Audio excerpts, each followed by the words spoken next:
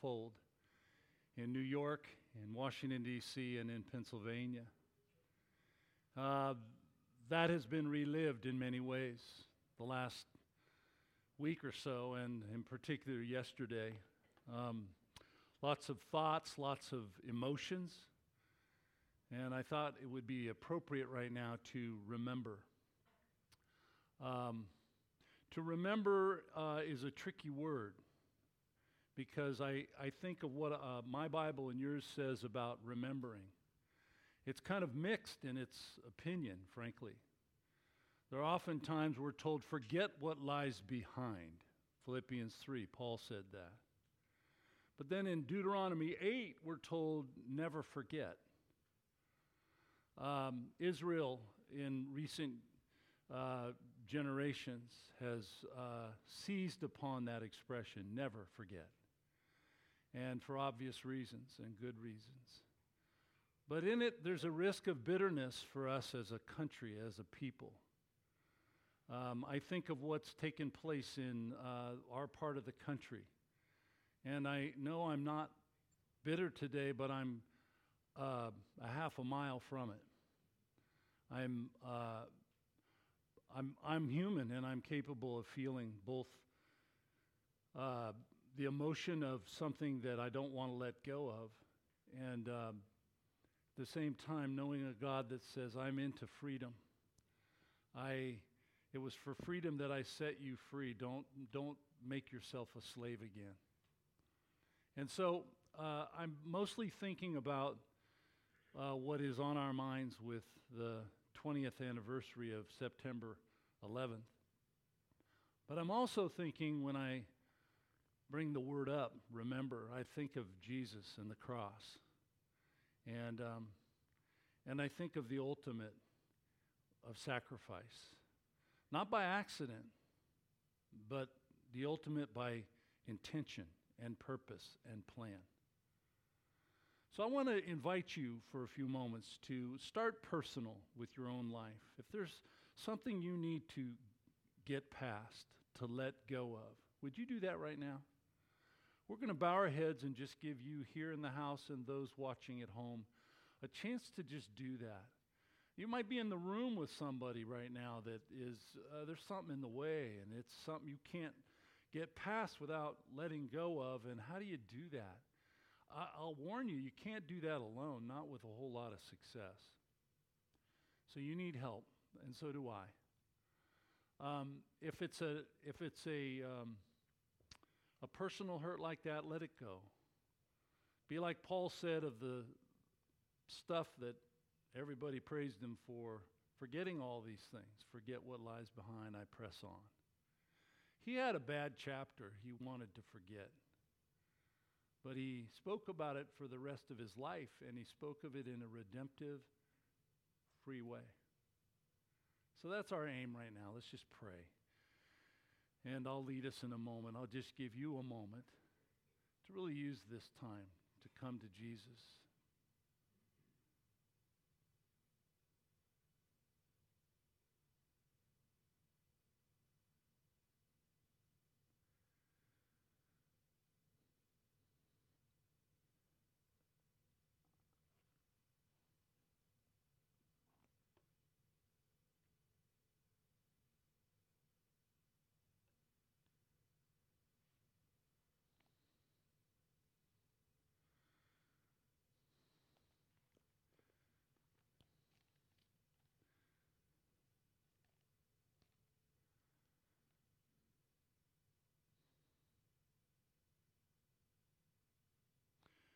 One of the most succinct ways you put it in your word, Lord, is a very accessible way. We get it. When you say, let all bitterness and wrath and anger and clamor and slander be put away from you along with all malice.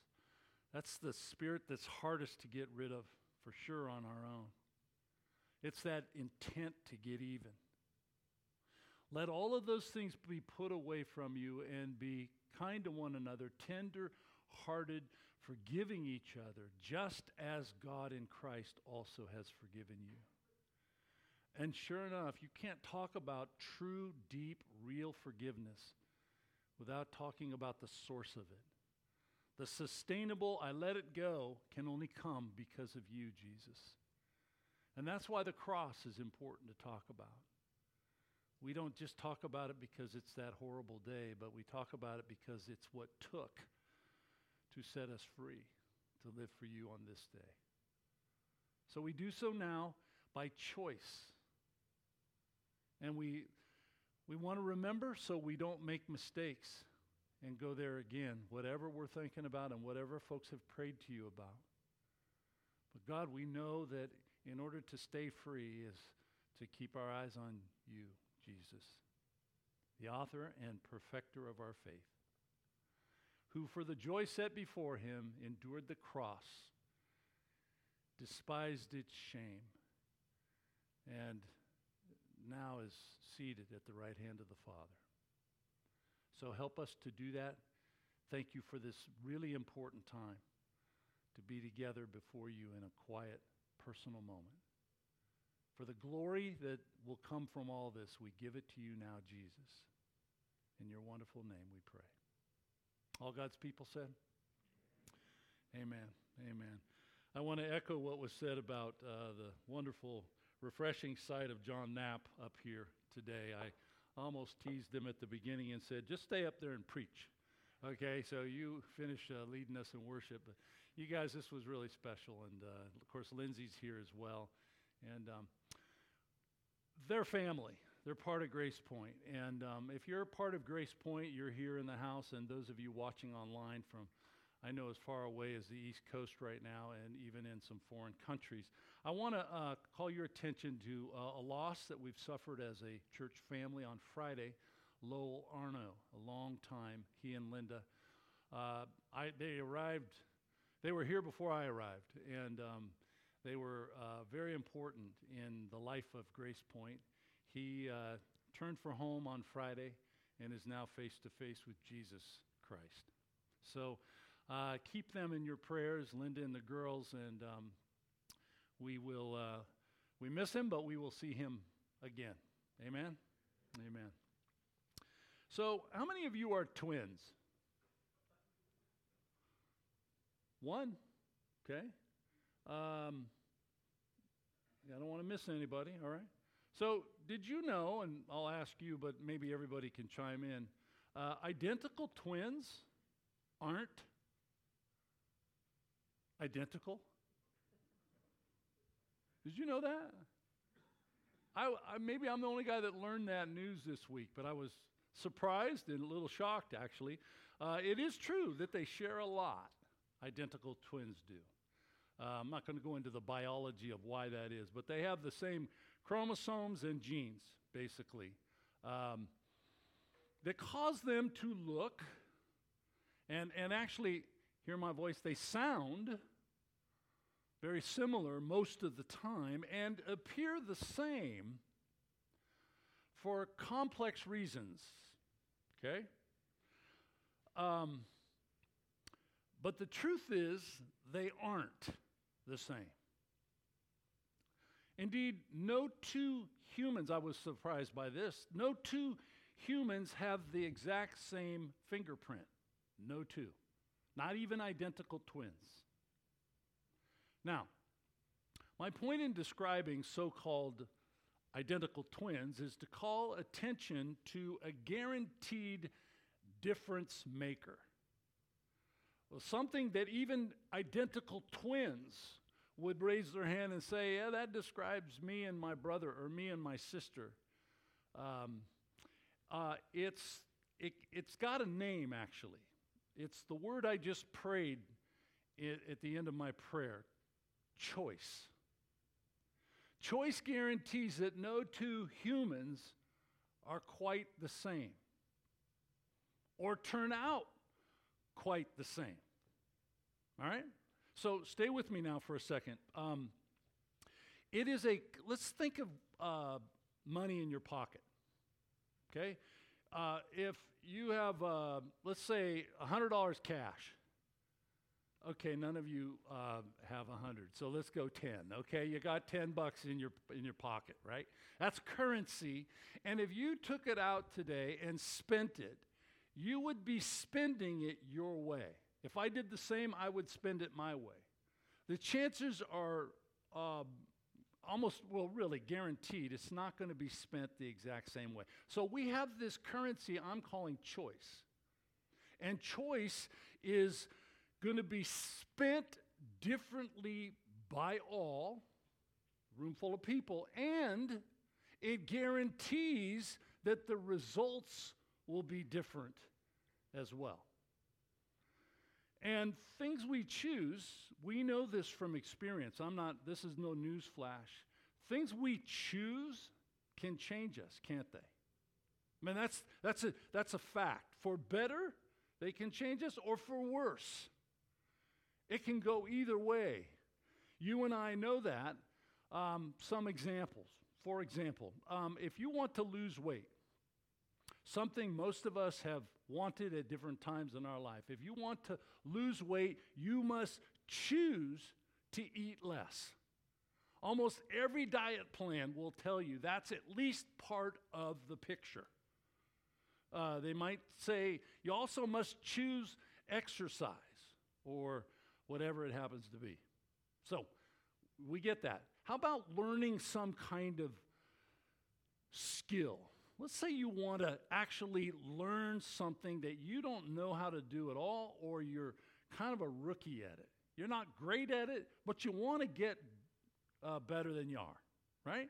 So take it writing, counseling, preaching, playing an instrument.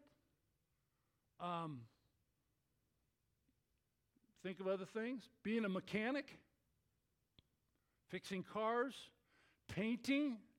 How many have had to do a paint job over?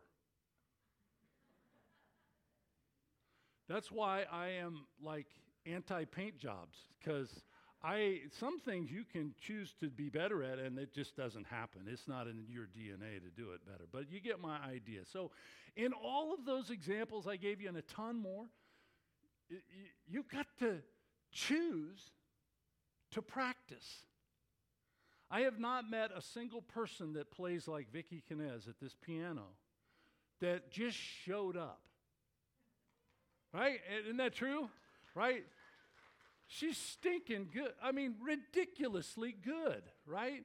Well, guess what? You may not know this, but I have an office around the corner, not far from this room we gather in, and I hear her at that piano during the week still. She's been playing here 100 years or so. I mean, she's been a long time. It's incredible, and I'm saluting you, Vicki, because that's the kind of dedication that makes you everybody's favorite and the best ever. It's just crazy. So, by the way, this principle gets real serious real fast because it applies to something that's really important in our lives. If you want to grow in your love for Jesus Christ, and it's not just something you'd expect me to say somehow in a list of illustrations. No, that's why we're here. So if you and I want to get closer to Jesus Christ, here's something for you. You've got to choose to spend time with Him. Amen? That's it. So the sermon's done, everybody. Let's go home. The more you do, that is, the more you spend time with Jesus, the more the desire for Him will grow in your heart. And now I have a strange question to follow all that up with. You get to raise your hand on this. How many of you have been forced at some time in your life to fall in love? I see one, and that shocks me. I'm just raising my hand to kind of tease you a little bit here. Okay? No, because most of you are looking at me going, really? No, your question, Pastor, is an oxymoron. You know what that means? Mutually contradictory, that they don't fit together. I mean, that just doesn't happen, right? I mean, picture this. Okay, I love you. You're looking at me like, Pastor, I didn't feel it. Right? Right? I mean, you just wrecked romance for me, Pastor. Okay, I love you. No, it just doesn't work that way. I've just described something that's really true in the Bible. Okay? And that is this. Choice was built into the DNA of every single man and woman that has ever lived on this planet we call home. Choice was built into their DNA by God Himself. It's true. He wants, with humans, what can't be forced. A love relationship. Let's just take that in. Any other method messes it up, doesn't it? It goes off the rails. It doesn't satisfy, and it certainly wouldn't sustain us. So I want you to follow a sequence that you will not have hard time finding. It is the first page of the Bible. Go to Genesis chapter 1. Would you this morning? Genesis at the beginning of the Bible calls attention to a sequence of thought that I think you're going to find very revealing. God designed the world in such a way that people have a special place in it. I understand some of you love your animals, your dogs, your cats, your whatevers, okay? I see a growing number of people pushing strollers with pets in them coming up my street.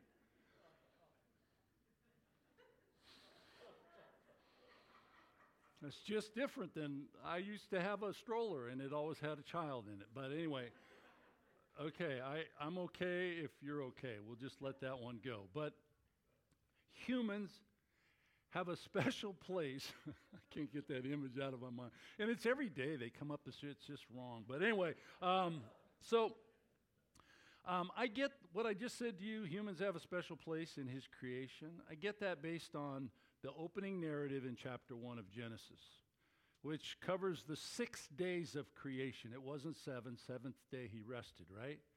But you can kind of see them all there. Light, day 1, sky and water, day 2, land and sea, day 3. Day 4 was a busy day, okay? Day 4 comes up with sun, moon, and stars. There's a lot up there, and that all happened on day 4, right? So then day 5 comes along, and you've got fish and birds. For the record, not enough salmon. But anyway, day 5, and then there was actually a lot of them, but we wrecked that. But anyway, that's day 5. Day 6, animals and humans. My biology teacher was wrong. Humans are animals. No, they're not. We are humans for reasons that will follow. Okay. We're humans, and we have a special place in His heart since we're the only thing that He created in those 6 days that was made in His image. Amen. Imago Dei is the word. So write that down. We are the only. We share that with no one or nothing. And yeah, it's the deal. So Imago Dei is kind of a complex thing, but I want you to hear it in His words. Verse 26 of chapter 1. And God said, let us make mankind in our image. Wait a second. Let us? Yes, that's an early reference to Trinity, to the mutuality of Father, Son, Holy Spirit. So people go, where's this Trinity come from? Well, all over the Bible, starting in the first chapter, okay?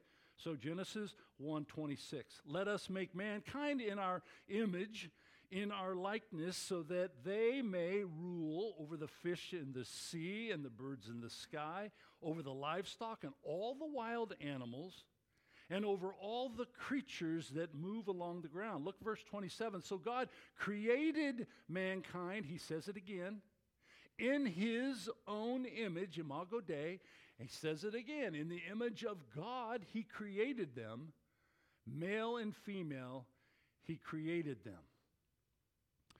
Let me bring 3 words into focus for a sec. There's a lot more than this. What is it about God's image that's true of me? Some of you are squinting like I don't see it really well. You know, I get that, okay? Is it omniscience? I'm all-knowing? Not true. I'm a smart guy, but I'm really stupid in some circles, okay? So I don't know. That doesn't apply to me. Is it omnipotent? Well, let me just say I'm a strong man. But I'm not all-powerful, not even close. In fact, the older I get, the less I can lift, okay? That's not fair, but anyway. And then here's another one. Am I omnipresent? Can I be in more than one place at one time?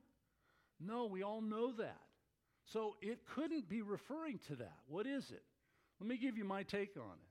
The things that make humans unique from all of the rest of creation: cognitive, affective, and volitional. We have the ability as humans to think critically, analytically, contemplatively. That's a distinction that certainly exists in God. Secondly, volitional. We have the ability to feel. We don't just, ignore,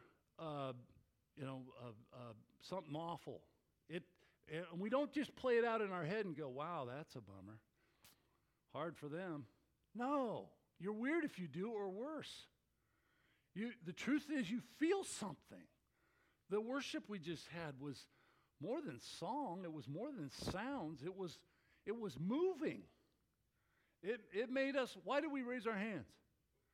Because there's this sense of, wow, Lord, you're real, and these words fit what we're doing right now. And there's this cognitive, we think, affective, we feel, and then it leads to volitional. That means we are able to act. And, will you write this down? Not act. We're able to decide and not decide. We're able to do and not do. All right, now we're going places. That third feature of his image, volitional, is the act. I looked it up. The act of choice and of making choices and decisions. And it appears in the very first words. God has not spoken to humanity yet, but he does so in the very next verse. You're about to see the first quotations in all the Bible. 1:28. God blessed them and said to them, quote, "Be fruitful and increase in number. Fill the earth and subdue it. Rule over the fish in the sea, the birds in the sky, and every living creature that moves on the ground." Those words in chapter 1, verse 28 imply the possibility that humans can, in fact, choose not to be fruitful. They can choose not to fill the earth. And worst of all, they can choose not to rule over in a loving way that God designed for them to do so. Now, I don't want to get too drawn in and have you glaze over. So I want you to just turn, you don't even have to flip the page in my Bible.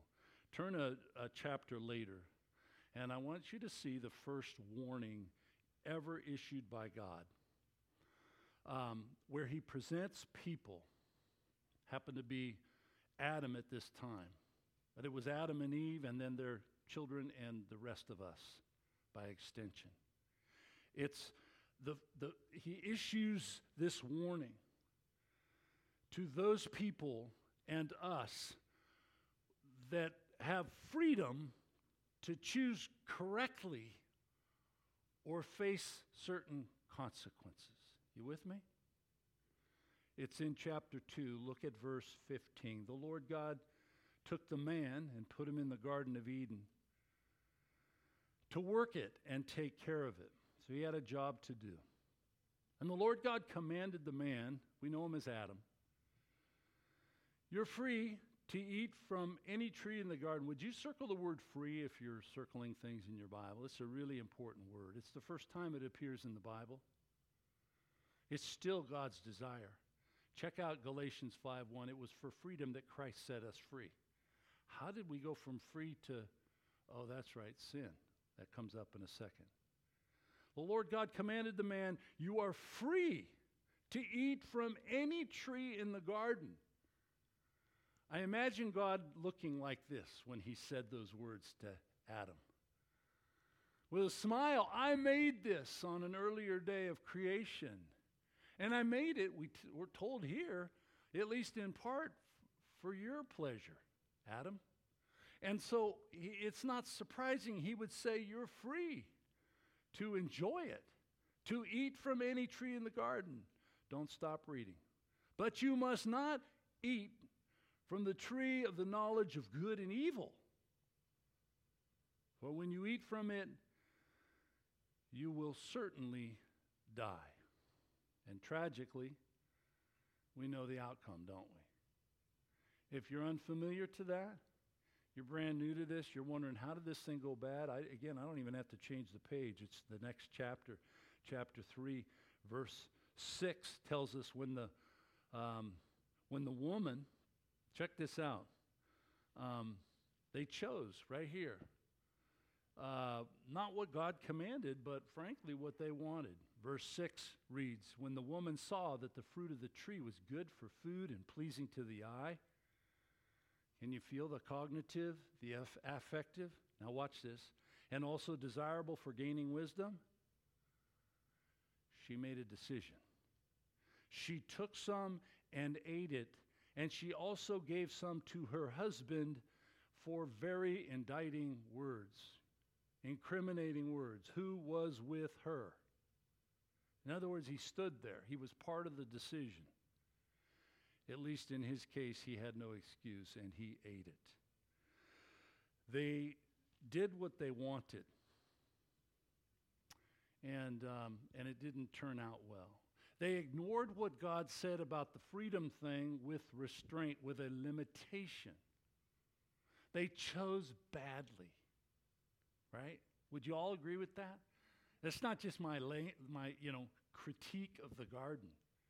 It's like you had a chance to choose well, but you didn't. And verse 6 tells us that you didn't. And the consequences have been with us ever since. You may already know this, but in the very next chapter, they have kids. This first couple. There's a whole lot of language from God, drawing them out, drawing the facts out as I just described them, and him telling about the consequences that they would now face. And then chapter 4 begins by revealing their family. And you wonder, okay, maybe that was just a bad day for Adam and Eve. I know you know the outcome, so it's hard to talk to a class that knows the answers. But trust me with this. They have kids. And today we wonder, maybe the next generation will be better, more enlightened, not make the same mistakes. They had 2 kids, Cain and Abel. Cain was a farmer. Abel, he liked sheep. He was a shepherd. And they bring offerings to God, we're told. And for whatever reason, we're not told why. Verse 4 says God accepted one's offering. It was Abel's. It actually says he accepted Abel and his offering. But he rejected Cain's offering. I could guess all day long why that was. I don't know. But Cain saw it all go down, and it didn't land well with him. And it caused him to seethe, quietly at first. And he can't deal with this. But whatever the case is, it makes him mad, and he says this. Look at the narrative, verse 6 of chapter 4. The Lord said to Cain, because he saw this, he saw Cain's countenance fall. Why are you so ticked off? That's what we would say today, right? Why are you so angry? Why is your face downcast? That's the sunken spirit. If you do what is right, will you not be accepted? But if you do not do what is right, let me stop myself and ask you the question that's not, or the word that's not here, but it's woven through God's words to the offspring of Adam and Eve. Choice. If you do what is right because you are made in my image and capable of the volition of choosing right, if you choose what is right, won't you be accepted? Won't things go well for you? But if you do not choose what is right, do what is right, sin is crouching at your door. Its desire is to have you. Wow, this is like a monster movie. It wants in. In where? In your heart. In your life. Is there evil in the world today? I ask you. Yeah. Where's the hardest place to find it?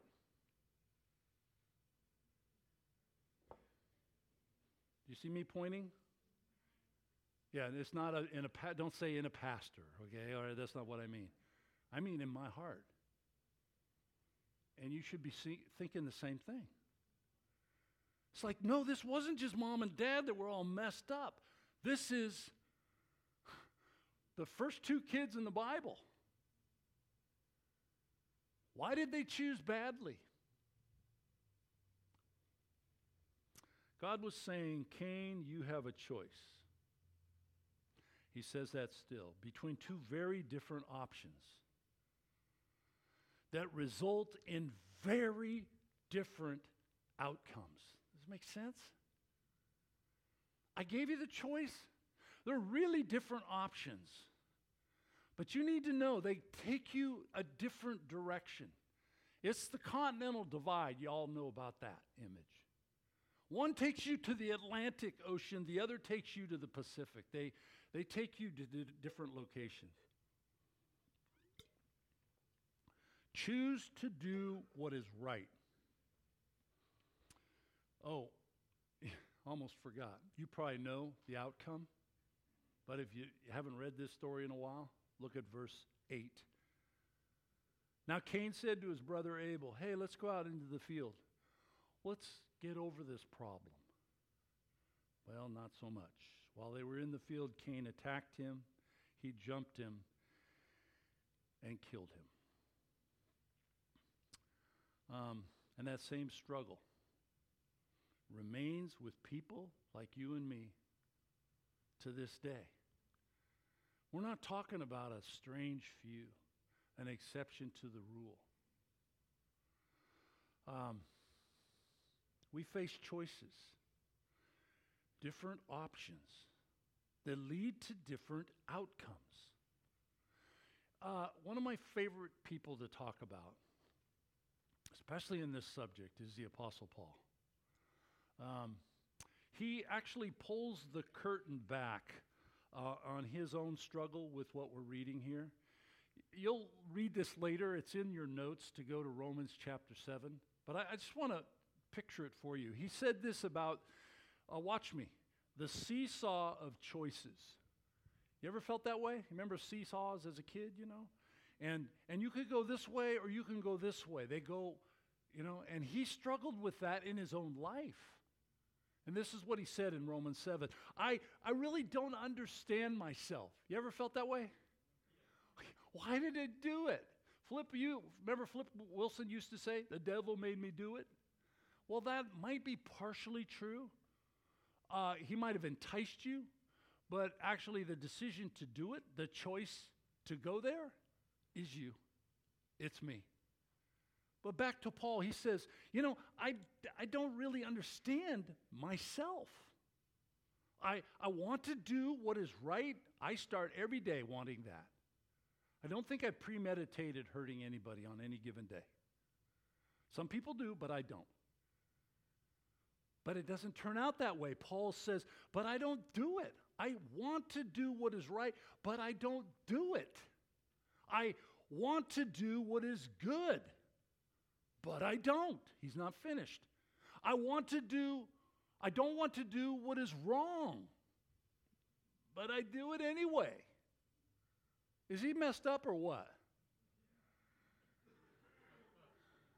It's okay to say yes because he's admitting it. He's going, this is a seesaw in my life. Listen to this.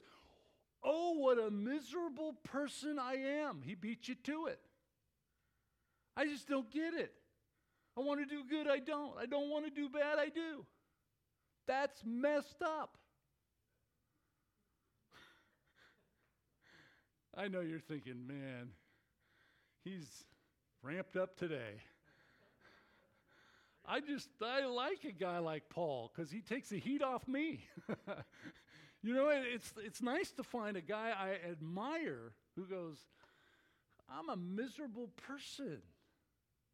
He asks the question, who will free me from this life that's dominated by the terrible choice of sin and death? That's a good question. You hopefully, if you haven't asked that, you need to ask that and wait for an answer. And Paul came up with one a verse later. This is all Romans 7, and it spills into verse 1 of chapter 8. He says this, thank God. Thank God the answer is in Jesus Christ my Lord. Right? You're supposed to come to the edge of yourself and go, I'm about to give up on me. I can't get there. I start out wanting to, and I screw up half the way there. I've had so many people tell me, there's a pattern inside me, Pastor, and it makes me nervous. I'm like, tell me your pattern. And about halfway into it, I'm turning to Romans 7. I'm going, well, I don't want to take your thunder away, but you're not the first one to talk that way. Right? Would you please read that today, especially if you're what do we used to call it, a 2-time loser? You're a 10-time loser or more. And who isn't? It's meant to not make us chuckle. It's meant to make us broken and say, God, who will deliver me from this? Only God. He will fix this, but we have to, say it with me, choose to let him. You can go out and make yourself better, but it won't last. Sorry. If you disagree with me, let's talk later about that. It starts with a relationship with Jesus. It really does. Remember, he wants what can't be forced. A love relationship with people who want the same thing. There's a surprising similarity in what I'm describing today and human marriage. My apologies, because not everybody's married, but you are instinctively aware of something about married people. And this is the surprising similarity. Because I'm bringing it up because I think it describes a desire God has for people. 39 years ago, I asked my college sweetheart, Debbie Dean. Isn't that a cute name? I asked Debbie Dean to be my wife. My words were really simple. I got down on bended knee on the steps of the Capitol in Washington, D.C. You can't all see me, so I'll sneak forward. Debbie, will you? And I waited for a simple, sweet answer that I had hoped for and planned on. I will. My question was simple. Debbie, will you? Her answer was just as simple. I will. I'm not sure whether I would tell that story if she said, not sure, or something like that. No. That's all it was. Folks, please don't complicate this. That's all it is with Jesus. It starts right in the exact place. God says of you and me, will you? Will you? He doesn't say it on bended knee. He says it from a cross. Will you love me? Because it's your choice, he waits to hear you say, I will. I will. Praise God. I need 5 more minutes. It's really important. Because it's more than words that God longs to hear. It's not just, oh, good, he said, I will. Whew. Check that one off. No, it's more than words. It's about choices that show that our words are true. I will, Lord. And then we have choices that say, you know what else? It's true. I really love you. Jesus, on the last night he was with his disciples in John 14. You need to turn there, if you would, just in this last moment. It's breaking my own rules to have you move so far from the start this late in a sermon. But chapter 14, John. He's with his disciples the night he's arrested and ends up crucified the next morning, and gives an explanation and really clarification here.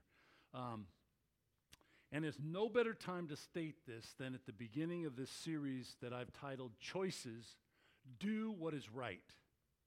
Okay? This all ties to Judges next week. But for now, this is important. Let's just join Jesus in this upper room for a second with his disciples. And he's promising here, and this is the last night. They're about to arrest him. And in this setting, Jesus promises the Holy Spirit's presence on the horizon, and Jesus makes a connection that, can I just say it out loud? I'm going to call it out. Is widely misunderstood or even completely ignored today. You say, really? Look at verse 15 and you'll see really. He says simply, if you love me, what? Keep my commandments. Somebody give me another word for keep my commandments. Obey. It's in about half of the translations go either way. Whoever has my commands and keeps them, he goes on to say, would you look down at verse 21? Whoever has my commands and keeps them is the one who loves me. The one who loves me will be loved by my Father, and I too will love them and show myself to them. So whoever keeps my commands, he says in verse 21, meaning you cannot keep his commands, but they show that you love him. So to say, I know you have commanded me to do this, Jesus, I get that, but I'm not really into the Monday to Friday religion. I keep Jesus in the spiritual closet, but I don't want to get carried away here. And some people say, that explains why I really you don't see a lot of him. I made peace with him, but you don't see a lot of him in the way I practice my life. And the Bible is saying here in verse 15 and verse 21, that points to a love problem. Okay. Some people have pushback right now to a suggestion that sounds like that. What do you mean?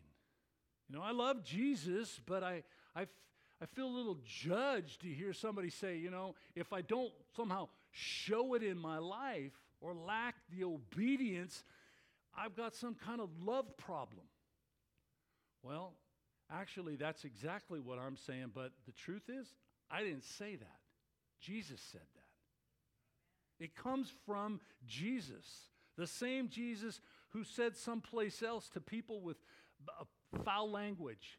They got potty mouth.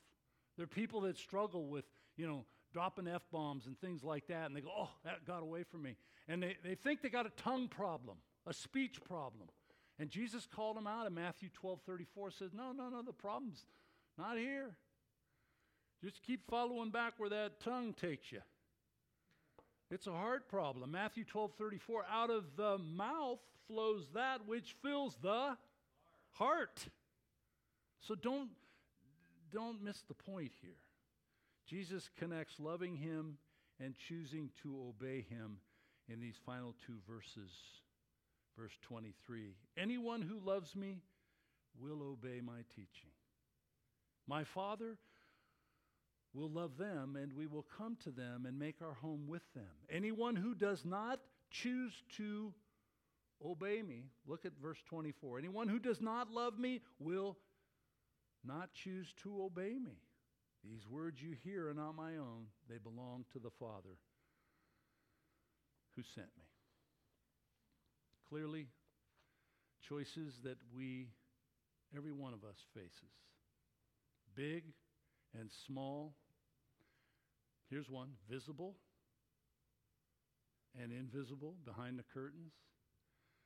They tell a story, don't they, of our hearts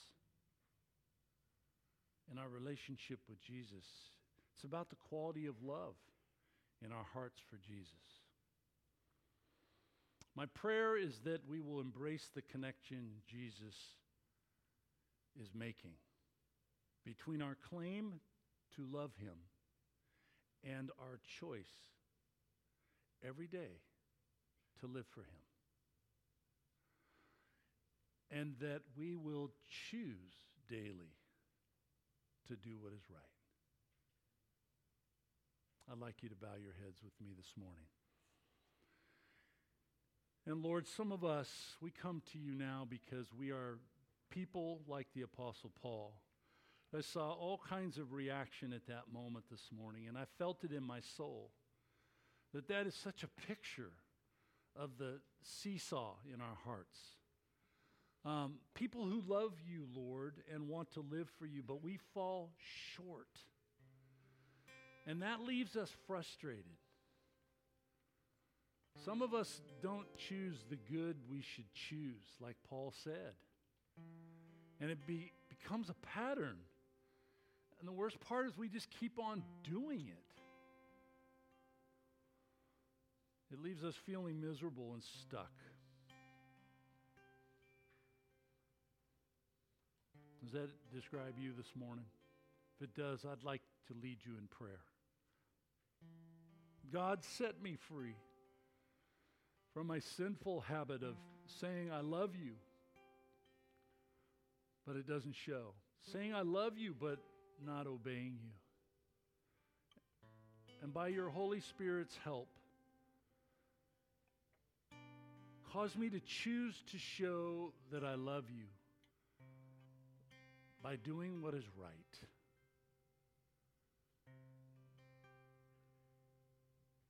If that needs major change starting today, Lord, change it in me. And when I fall short, as Paul did, even in frustration, crying out to you, who will set me free? Help me not to just walk on in disgust, but to stop and listen and resolve as he did. Thanks be to God. Through Jesus Christ our Lord, there is therefore now no condemnation among those who are in Christ Jesus. We lift up our praise now in response to you, not as perfect people, but as purposeful people that want to show we love you by the choices we make to live for you. In Jesus' name we pray.